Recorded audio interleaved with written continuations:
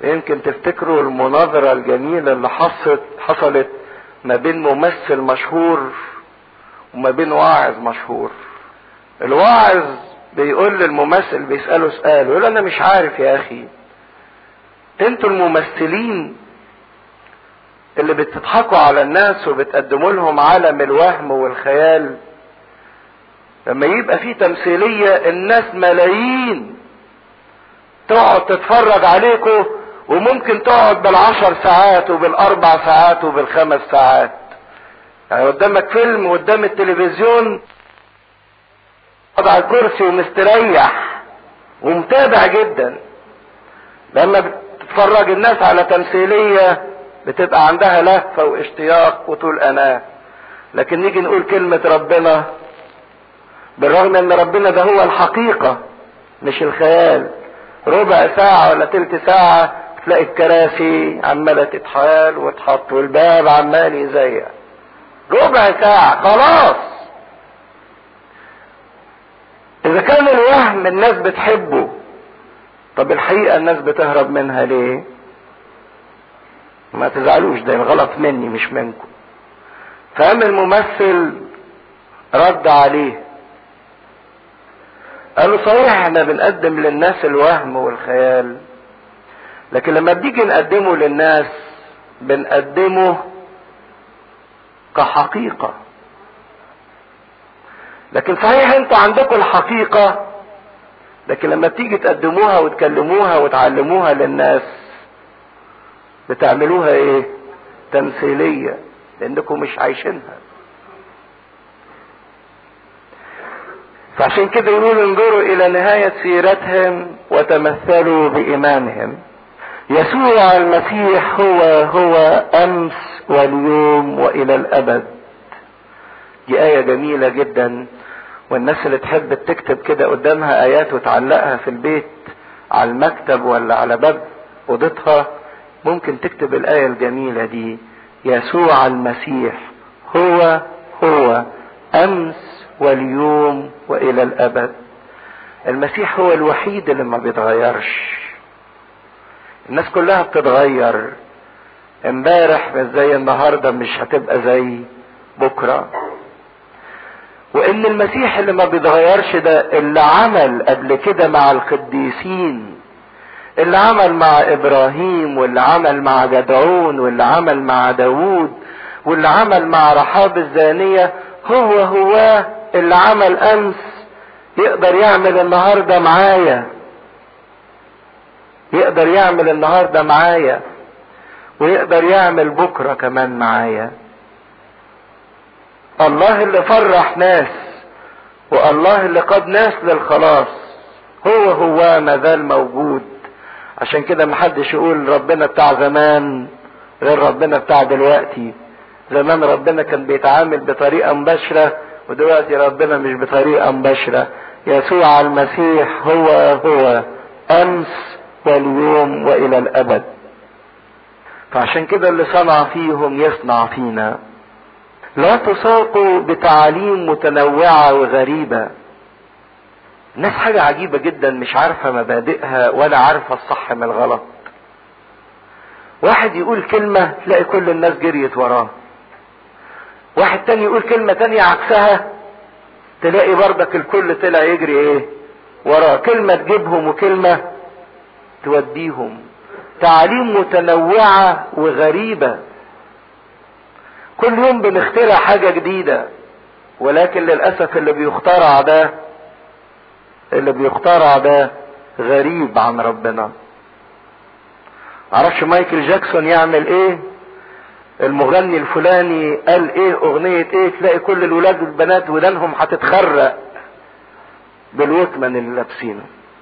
بس ما شفتيش الشريط الجديد؟ طب هو عمال ايه ليه؟ عمال يقول نار نار نار، ما هي نار هتحرقنا كلنا. ويبقى للأسف ان الانسان من التفاهة. يعني شوفوا الراجل اللي عمال يغني ويتنطط ده، وتلاقوا منظر كئيب وقذر ومقزز، والناس عمالة ايه وتصفر وتسقف وتتنطط. ايه التفاهة اللي احنا عايشينها دي؟ يقول لك اصل دي المودرن او دي المدنية او دي معرفش مدنية ايه. عشان كده بيقول لا تساقوا، لا مؤاخذة يعني تساقوا، يعني دي كلمة تتقال ايه؟ ايوه، لانه حسن ان يثبت القلب. صدقوني بيصعب عليا اشوف الولاد والبنات حتى سن كبير، ده يمكن كمان رجالة، ومتسقين من ودانهم كده بالوكمن، مشدودين من ودانهم بالكلام ده. فين عظمتك يا انسان وفين مجدك يا انسان؟ نرجع والاخر يقول لان ده نتيجة الفراغ اللي الانسان عايشه. عشان كده الانسان عايش تفتت، فراغ، ان مفيش ربنا. هيملى جواه ازاي؟ كل واحد جواه حفرة عميقة عايزة تتملي، اذا ما لهاش بربنا هيملاها باي تفاهة وباي زبالة. لانه حسن ان يثبت القلب بالنعمة لا بأطعمة لم ينتفع بها الذين تعاطوها. وهنا بيدينا مبدأ نعيش بيه، ان اللي يخلي قلبي ثابت غير متزعزع نعمة ربنا. مش اني اكل بسمك ولا من غير سمك ولا بلبن ولا بزيت. صحيح دي ممارسات الانسان بيعملها من اجل يعرف امتى يقف بضبط النفس، لكن الحاجة اللي هتثبت هي نعمة ربنا. يبقى الانسان متناول واخد نعمة الله، وبعد ما تناول يقول لك لا انا ما ازقزش لب. شاطر يا حبيبي، كويس انك ما تأزقزش لب بعد ما تتناول. لكن في نفس الوقت قاعد قدام التلفزيون والفيديو وعمال يبص ويروح بفكره بنظراته وبحياته. انت بتعمل ايه بالظبط؟ انت فاكر عدم ازقزة اللب بعد التناول تثبت قلبك؟ انت فاكر لما تاكلش سمك النهارده بعد ما تناولت وبعدين قاعد تعمل خطية بالدين في الناس، ولا بتاكل في لحمة الناس، ولا انت قاعد تبص بشر، ان ده ممكن يثبتك؟ النعمة هي اللي انت بتاخدها هي اللي بتثبت الانسان في هذا الايمان. لنا مذبح لا سلطان للذين يخدمون المسكن ان يأكلوا منه. بولس الرسول كان انسان تهكمي الى حد كبير جدا.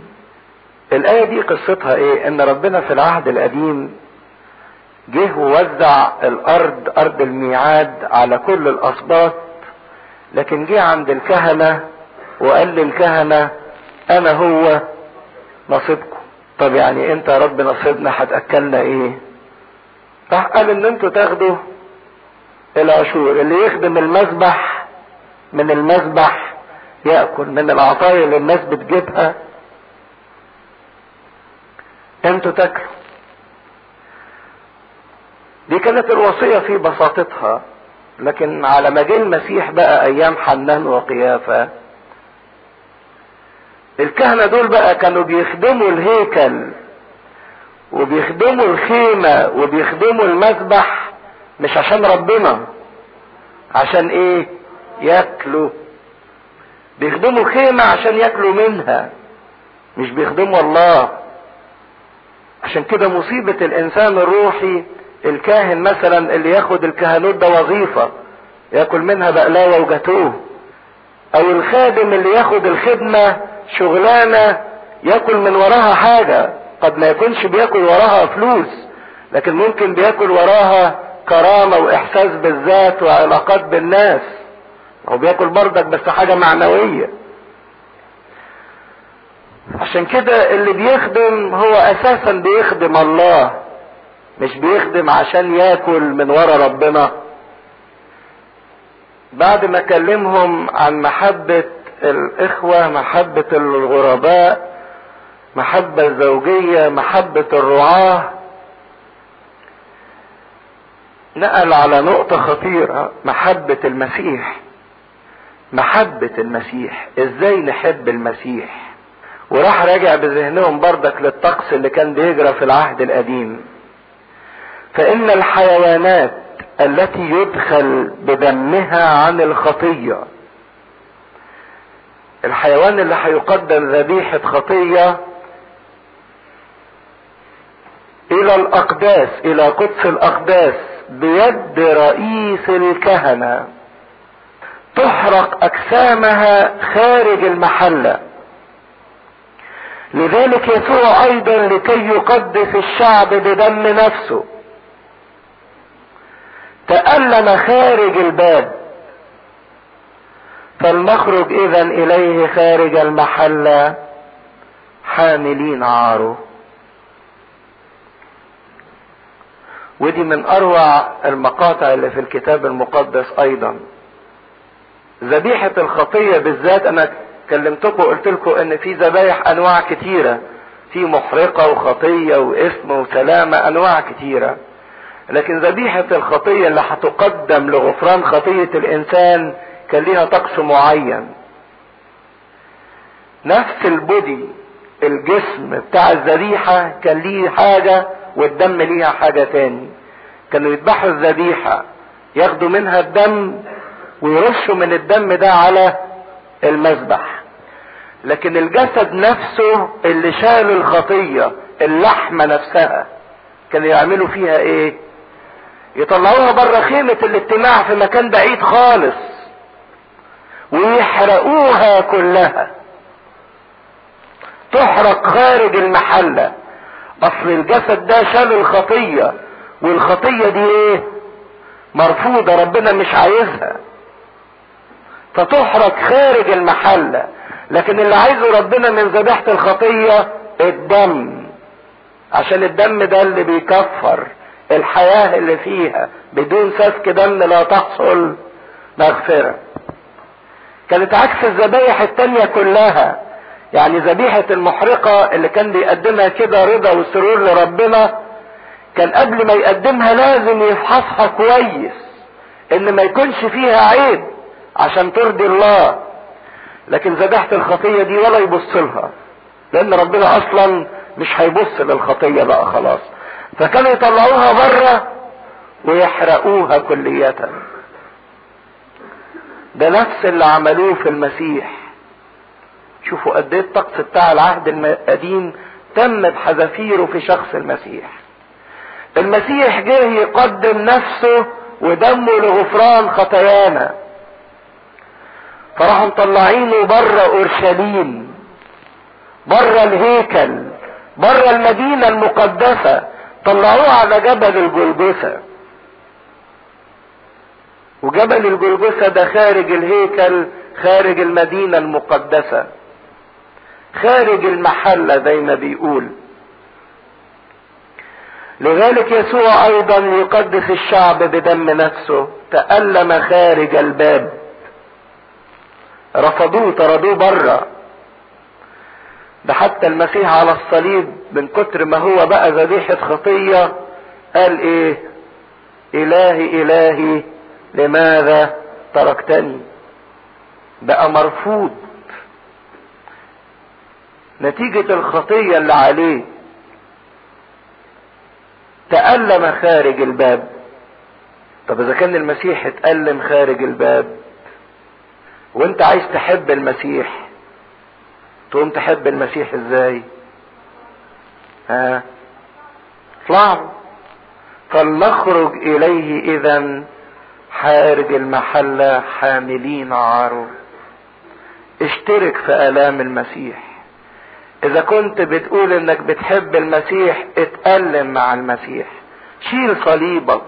وهو ده اللي قاله المسيح: من اراد ان يأتي ورائي يعمل ايه؟ يشيل صليبه، يحمل صليبه كل يوم ويتبعني. ما هو الصليب تقول لي هشيل صليب ايه؟ اروح اجيب خشبتين واحطهم واشيلهم؟ ولا اروح اجيب صليب ذهب جميل كده بفصوص الماظ واعلقه في رقبتي؟ لا، مش ده الصليب اللي يتشال. ولا اعمله ميدالية جميلة احطه في جيبي؟ مش ده الصليب اللي بيتشال. الصليب اللي بيتشال هو المعاناة في الجهاد الروحي. والجهاد الروحي معناه انك بتقول للخطية لا، وعشان تقول للخطية لا ده مش سهل، ده محتاج انك تغصب نفسك، ومحتاج انك تقف ضد رغباتك. ده صليب جدا. الصليب اللي بتشيله صليب الجهاد، صليب الحب والبذل من اجل الاخرين، صليب احتمال الاخرين، صليب غفران للاخرين. فاذا كنت بتحب المسيح عيش عيشة المسيح. تقول لي يعني تبقى حاجة غامة قوي. اقول لك مين قال؟ ده لسه قايل ان المسيح احتمل الصليب من اجل الايه؟ السرور الموضوع امامه. اذا بالرغم من ان الصليب الم، لكنه في نفس الوقت الصليب ايه؟ فرح. عشان كده اللي فيكم راح المتحف القبطي يلاقوهم عاملين صورة جميلة جدا للصليب، رسمين الصليب كشجرة، والشجرة دي طلعت اغصان واوراق ومزهرة. بالرغم ان الصليب ده كان موت، لكن في واقع الامر الصليب ده طلع لنا ايه؟ حياة، طلع لنا فرح، طلع لنا معنى. واحنا حاملين عاره، ما احناش مذلولين ومش مكسوفين، لكن احنا فرحانين، لان الصليب عند الهالكين جهالة، لكن عندنا احنا المخلصين هو قوة الله. الكلام ده بيقولوا للناس المسيحيين اللي معرضين للضيق والاضطهاد، وفي منهم ناس بتفكر انها ترتد بسبب شدة الألم والضيق او بسبب اغراءات العالم. قال لهم اذا كنتوا بقى بتحبوا للمسيح، هم عايزين يطلعوكوا بره المحلة، وايه يعني؟ اطلعوا بره المحلة. عايزين يطردوكم من الهيكل، عايزين يطردوكم من المجمع، عايزين يطردوكم من اورشليم الوطن، اطلعوا. ما المسيح طلع خارج الباب. الله، نطلع وما يبقالناش حاجة؟ نطلع كده ونعيش في الهو؟ هو المسيح خارج المحلة وبقى على طول خارج المحلة؟ يقول لهم لا، لأن ليس لنا هنا مدينة باقية، لكننا نطلب العتيدة. لما هنخرج بره الباب مش هنعيش في الهو، لكن احنا هنخرج من الباب عشان ندخل المدينة العتيدة التي لها الأساسات، المدينة السماوية. المسيح خرج من الباب، خرج بالصليب عشان يخش السماء، خرج عشان يخرجنا من العالم ومن الخطية ومن الملكوت الذي يتزعزع، او من الحياة التي تتزعزع، لكي ما يدخلنا. مش خرجنا ورمانا وسابنا بره، ده خرجنا عشان يدخلنا في الاعظم والاكمل والثابت الذي لا يتزعزع. فلنتقدم به في كل حين، فلنقدم به في كل حين. عشان كده بالمسيح ده اللي احنا خرجنا معاه وهندخل معاه، نقدم به في كل حين لله كل وقت ذبيحة التسبيح. اذا كان هو عمل معانا هذا العمل لكي ما يدخلنا الى الملكوت الذي لا يتزعزع، فاحنا شغلتنا ان احنا نفضل نعمل ايه بقى؟ نسبح ونفرح بهذا الوضع. عشان كده اللي ما بيعيش حياة الفرح واللي مش فرحان، ده انسان ما عرفش عمل المسيح وبيهين عمل المسيح. لكن اللي عايش بالتسبيح وبالفرح وبالتهليل، ده الانسان اللي ادرك وعاش فعلا وعرف المسيح عمل له ايه بالظبط. عشان كده لما بيقول افرحوا في الرب كل حين، واقول ايضا افرحوا. افرحوا لان ربنا عمل لكم حاجة كويسة، ومش حاجة كويسة، دي حاجة عظيمة جدا. لكن الناس تقعد تدور على الفرح شوية حاجات تافهة وتسيب سر الفرح وجوهر الفرح واعظم حاجة في الفرح. لكن النفس اللي دقت حلاوة المسيح هي تسبح باستمرار. عشان كده سامحوني تبقى صورة وحشة جدا لما تبقى فيه ترتيلة بتتقال وتسبيح لربنا والناس واقفة مبلمة سبح نكهة.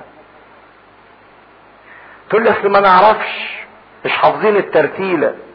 يا عم قول القط اي كلمة وقول بيها، افتح بقك وسبح ربنا، افتح بقك وسبح ربنا.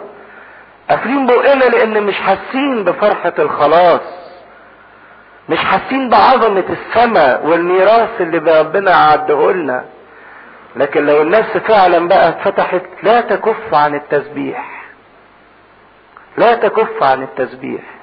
ده في التسبيحة بتاعت يوم السبت في الإبصالية يقول له لا نكف ولا نتعب من تسبيحك، من باكر إلى المساء أسبح اسمك القدوس. وهنا يعرفنا ان التسبيح او الترنيم لربنا ده ايه؟ سماه ايه؟ ذبيحة. سماه ذبيحة. مش داود النبي بيقول لربنا ليكن رفع يدي كذبيحة مسائية قدامك؟ كأنك بتقدم لربنا حاجة هو بيفرح بيها. ذبيحة التسبيح اي ثمر شفاه معترفة باسمه. تعترف لربنا بصلاحه وباسمه القدوس، تفضل تردد كلمة يسوع المخلص، اسم الرب برج حصين اليه يركض الصديق ويتمدع ويتمنع. ما اعظم اسمك يا رب، اسمك قدوس ومبارك. انسان فرحان بالمسيح بتاعه. عشان كده يقول نقدم كل حين ذبيحة التسبيح، مش في اوقات معينة، لكن واحد قلبه عمال يلهج وينطق بمحبة ربنا. ولكن هيكلمنا على نوع تاني من الذبايح. يبقى لحد دلوقتي شفنا كم ذبيحة، كم نوع من الذبيحة نقدر احنا نقدمهم. الصورة هي الجايزة اهي. كم ذبيحة نقدمها لحد دلوقتي؟ قولوهم. اول حاجة ذبيحة المحبة الاخوية. تاني حاجة ذبيحة الالم، نخرج اليه خارج المحلة حاملين عاره. تالت نوع من الذبايح نقدمه ذبيحة التسبيح. وبعدين يكلمنا على نوع تاني جميل جدا من الذبايح. ولكن لا تنسوا فعل الخير والتوزيع لانه بذبائح مثل هذه يسر الله. ذبيحة ان انا بدي الفقراء، ده انا مش بديهم تعاطفا مني عليهم او مساعدة مني ليهم، لكن في واقع الامر لما بدي الفقير وبوزع انا بقدم ذبيحة لربنا، ذبيحة لربنا. عشان كده احنا بقينا كهنة، شغلتنا ان احنا نقدم ذبايح كتيرة، عمالين نقدم انواع كتيرة من الذبايح لله. ذبيحة فعل الخير والتوزيع. في كل مرة انا بفعل خير انا بقدم ذبيحة لله. في كل مرة انا بعمل الصح بقدم ذبيحة لله. ويقول لان بمثل هذه يسر الله. فاتكلم عن المسيح كرئيس كهنة، واتكلم علينا احنا ككهنة نقدم ذبائح وهو الرئيس بتاعنا. حتى فيكم يعني الناس اللي بتحب الطقس الكنسي الجميل، انتوا عارفين الآية اللي بتقول اقسم الرب ولن يندم انك انت هو الكاهن الى الابد على رتبة ملكي صادق. المزمور ده اللي بيتقال امتى في صلوات الكنيسة؟ لا غير الانجيل بتاع البطرك. لا، ده احنا بنصليه كل يوم، بنصليه كل يوم في صلاة الساعة 9. هتلاقوا كده لو فتحتوا الأجبية بتاعتكم في صلاة الساعة 9 المزمور 110 اللي أوله قال الرب لربي اجلس عن يميني. طب اشمعنى في صلاة الساعة 9 الكنيسة حطت المزمور ده؟ لأن الساعة 9 دي بالظبط الساعة اللي حصل فيها ايه؟ المسيح مات على الصليب. فالمسيح كان في تلك اللحظة رئيس الكهنة اللي ذبح نفسه، فكان هو الكاهن وكان هو الذبيحة في نفس الوقت. عشان كده الكنيسة حطت المزمور ده في صلاة الساعة 9 عشان تفكرني بالمسيح الكاهن والمسيح الذبيح. وبعدين المسيح لما جلس على عرش الصليب، عشان كده تقول ان الرب ملك على خشبة. لما قال الرب لربي، الله، ايه قال الرب لربي؟ ما هو الآب كلم الابن، كلمه انه يجلس على الصليب، ومن الصليب ارتفع في يمين عرش العظمة حتى يضع الاعداء تحت موطئ قدميه. فاحنا بنقدم الذبيحة بتاعتنا من خلال المسيح رئيس كهنتنا، واحنا الكهنة بتوعه. اطيعوا مرشديكم واخضعوا. اللي بيرشدوكم لطريق المسيح طيعوهم واخضعوا ليهم، مش خضوع لانهم عايزين يتأمروا وعايزين يفرضوا رأيهم او يثبتوا ذاتهم، لكن لانهم يسهرون لاجل نفوسكم. هم بيطلبوا الخلاص بتاعنا، عشان كده بيقعدوا سهرانين قلقانين علينا وخايفين علينا وبيتعبوا علشاننا، عشان ان احنا نوصل. كأنهم سوف يعطونا حسابا عنا. ربنا يجي يقول فين الناس اللي انت خدمتهم، وصلتهم لي، كلمتهم عني، علمتهم طريقي؟ فاذا كانت دي شغلتهم، بولس الرسول بيقول طوعوهم واخضعوا ليهم عشان يأدوا الوظيفة دي لكي يفعلوا ذلك بفرح. لكي يفعلوا ذلك بفرح، يبقى عندهم رغبة ان هم يعملوا كده، مش حاسين بتململ وبضيقة الناس اللي بيخدموهم. لا، أنين يعني ايه؟ متذمرين متوجعين باستمرار، لان هذا غير نافع لكم، ان ده مش هيفيدكم. صلوا لاجلنا لاننا نثق ان لنا ضميرا صالحا، راغبين ان نتصرف حسنا في كل شيء. ما هو بولس ده كان احد المرشدين اللي ارشدوهم، وهو بيقول ان كان كلمهم كلمتين 3 في الاول شداد، لكن نطق الكلام ده بضمير صالح، لانه بيحب ومش عايز الناس تضيع. ولكن اطلب اكثر ان تفعلوا هذا لكي ارد اليكم باكثر سرعة. لان بولس كان في هذا الوقت في السجن، وكان عنده امل ان الناس تصلي له فربنا يخرجه من هذا السجن ويرد لكي ما يكرز.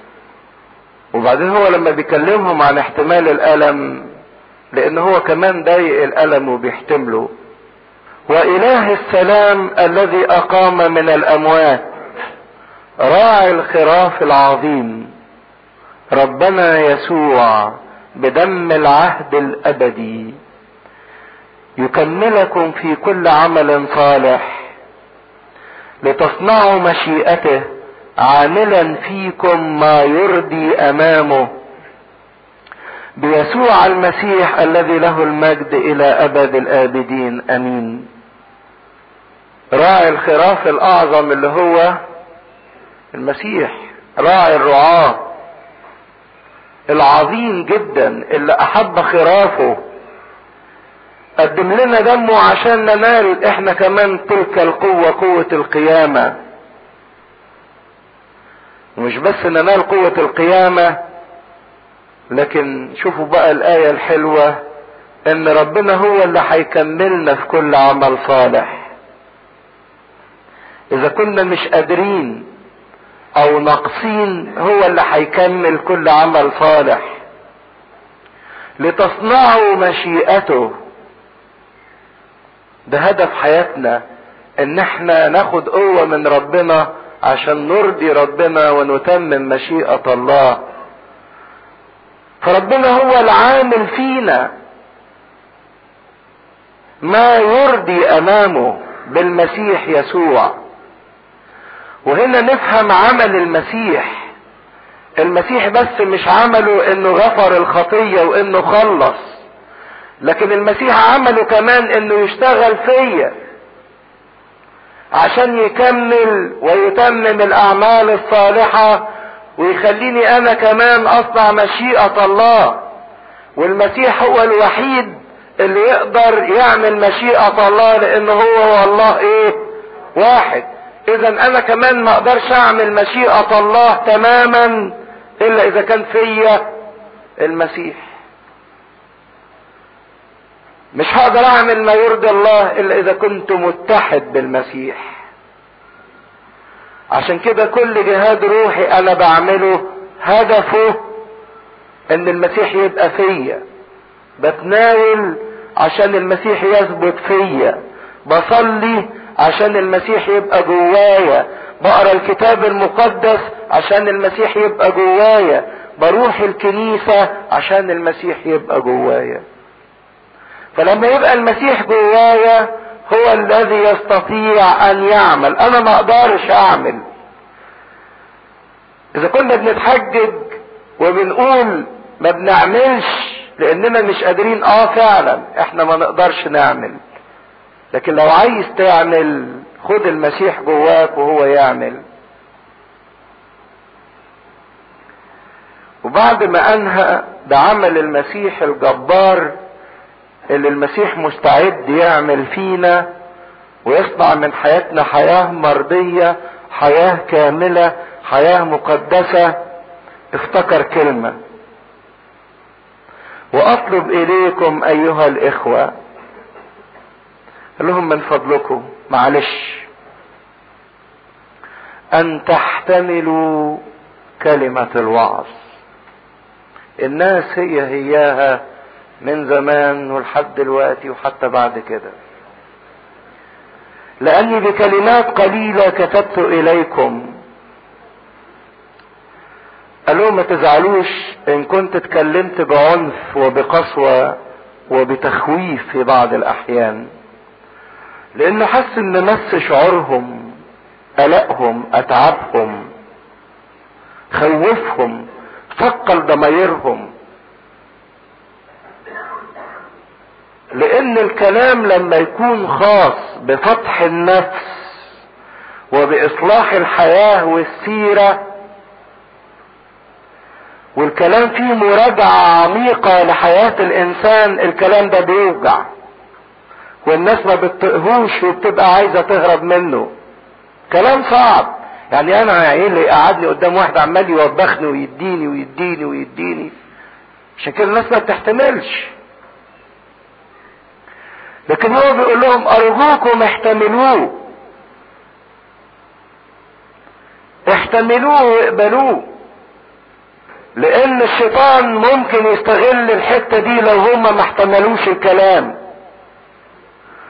الشيطان يجي يقول لهم ايه ده اللي انتوا بتسمعوه، وايه اللي يخليك تثقل ضميرك؟ هم بيثقلوا على ضميركم ليه؟ استثقلوا الكلمات اللي بيقولوها دي. الكلام اللي بيقولوه ده صعب، محدش هيعيشه.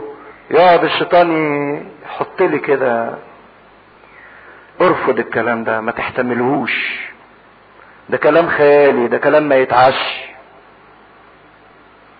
ما تصدقش كل كلمة بتتقال، استصعب هذا الكلام، ما تحتملهوش، ارفضه. لان الشيطان عايز من وراء هذه الفكرة انه يخسرنا كل فرصة لان احنا نتحسن ونتوب ونرجع ويبقى لنا حياة مقدسة، حياة فرحة، حياة منتصرة. هو ما يحبش دي، فيروح مانع عنا مراجعة النفس وتوبيخ النفس وكشف النفس عشان يحرمنا من الحتة دهيت. وللأسف الناس كلها بتتخدع بالحيلة دهيت، الناس كلها ماشية ورا كلامه. اعلموا انه قد اطلق الاخ تيموثاوس الذي معه سوف اراكم ان اتى سريعا. وكان معروف ان تيموثاوس ده تلميذ مين؟ بولس، وكان مسجون معاه. عشان كده من الآية الأخيرة دي نقدر نعرف مين اللي كتب الرسالة، لأن احنا لحد دلوقتي ما شفناش اسم بولس.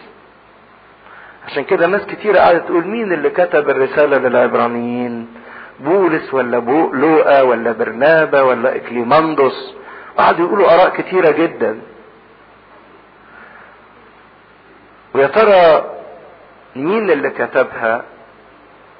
فواضح طبعا ان الاسلوب اللي اتكتب هو اسلوب بولس الرسول، لان بولس كان اقدر واحد انه يربط ما بين العهد القديم والعهد الجديد، لانه كان دارس كويس جدا للناموس.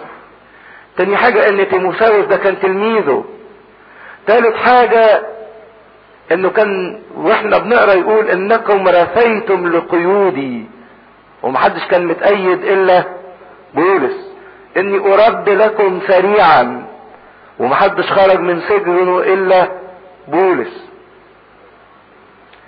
فعشان كده الارجح الظن والاغلب الظن ان اللي كتب هذه الرسالة هو بولس الرسول.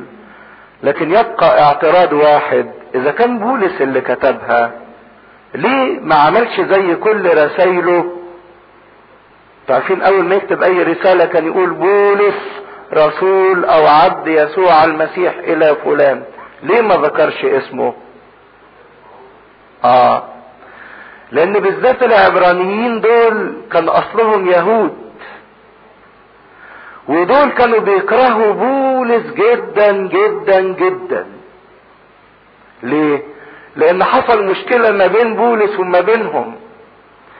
اليهود اللي بقوا مسيحيين لما جه الايمان بالمسيح ينتشر قالوا كلمة، قالوا عشان يبقى الواحد مسيحي لازم يبقى يهودي ايه؟ اولا يختتن، وبعد كده بعد ما يبقى يهودي يبقى مسيحي. كأنهم كانوا عايزين يحصروا المسيح في اليهود بس. لا، بولس قال لهم ايه اللي انتوا بتقولوه ده؟ المسيح مسيح العالم كله، مفيش داعي ان انا اعيش العهد القديم. وقامت صراعات بينهم، وكان بولس مكروه جدا بسبب الموضوع ده، انه كان عايز يفقد امجاد الامة اليهودية. كان لسه فيهم حتة التعصب لليهودية بتاعتهم، ان هم شعب الله المختار. فلو كان تحط اسمه على الرسالة من الاول ما كانوش قروا الايه؟ الرسالة ولا سمعوها. عشان كده ما جابش ذكر لنفسه. وشوفوا قد ايه الخادم لما يكون حلو ينكر نفسه من اجل ان المخدومين ايه؟ تسمع وتستفيد وتعرف، لانه كان قلبه شغوف جدا انه يوصل لهم هذه الرسالة، ان مجد المسيح اعظم من مجد العهد الايه؟ القديم. سلموا على جميع مرشديكم وجميع القديسين. وشوفوا المحبة المسيحية، هم عندهم مرشدين اصلا من اليهود وبنفس الفكر بتاعه. قال لهم سلموا عليهم بردك، وقال ان الكل قديس. صحيح قد يكون اختلف معي انسان في الرأي، لكن مش معنى كده ان انا هأعاديه او اقول عليه ده شيطان. يسلم عليكم الذين من ايطاليا. عشان كده نعرف ان الرسالة دي اتكتبت في ايطاليا في روما لما كان مسجون في سجن روما. النعمة مع جميعكم امين. وراح مسلمهم لعمل النعمة. النعمة دي اللي تغير وتجدد وتقوي وتنظف وتفرح وتعزي. عشان كده من فضلكم ما ترجعوش من هنا الا وانتوا اخدين النعمة دي في ايديكم، وانتوا متمتعين بنعمة ربنا.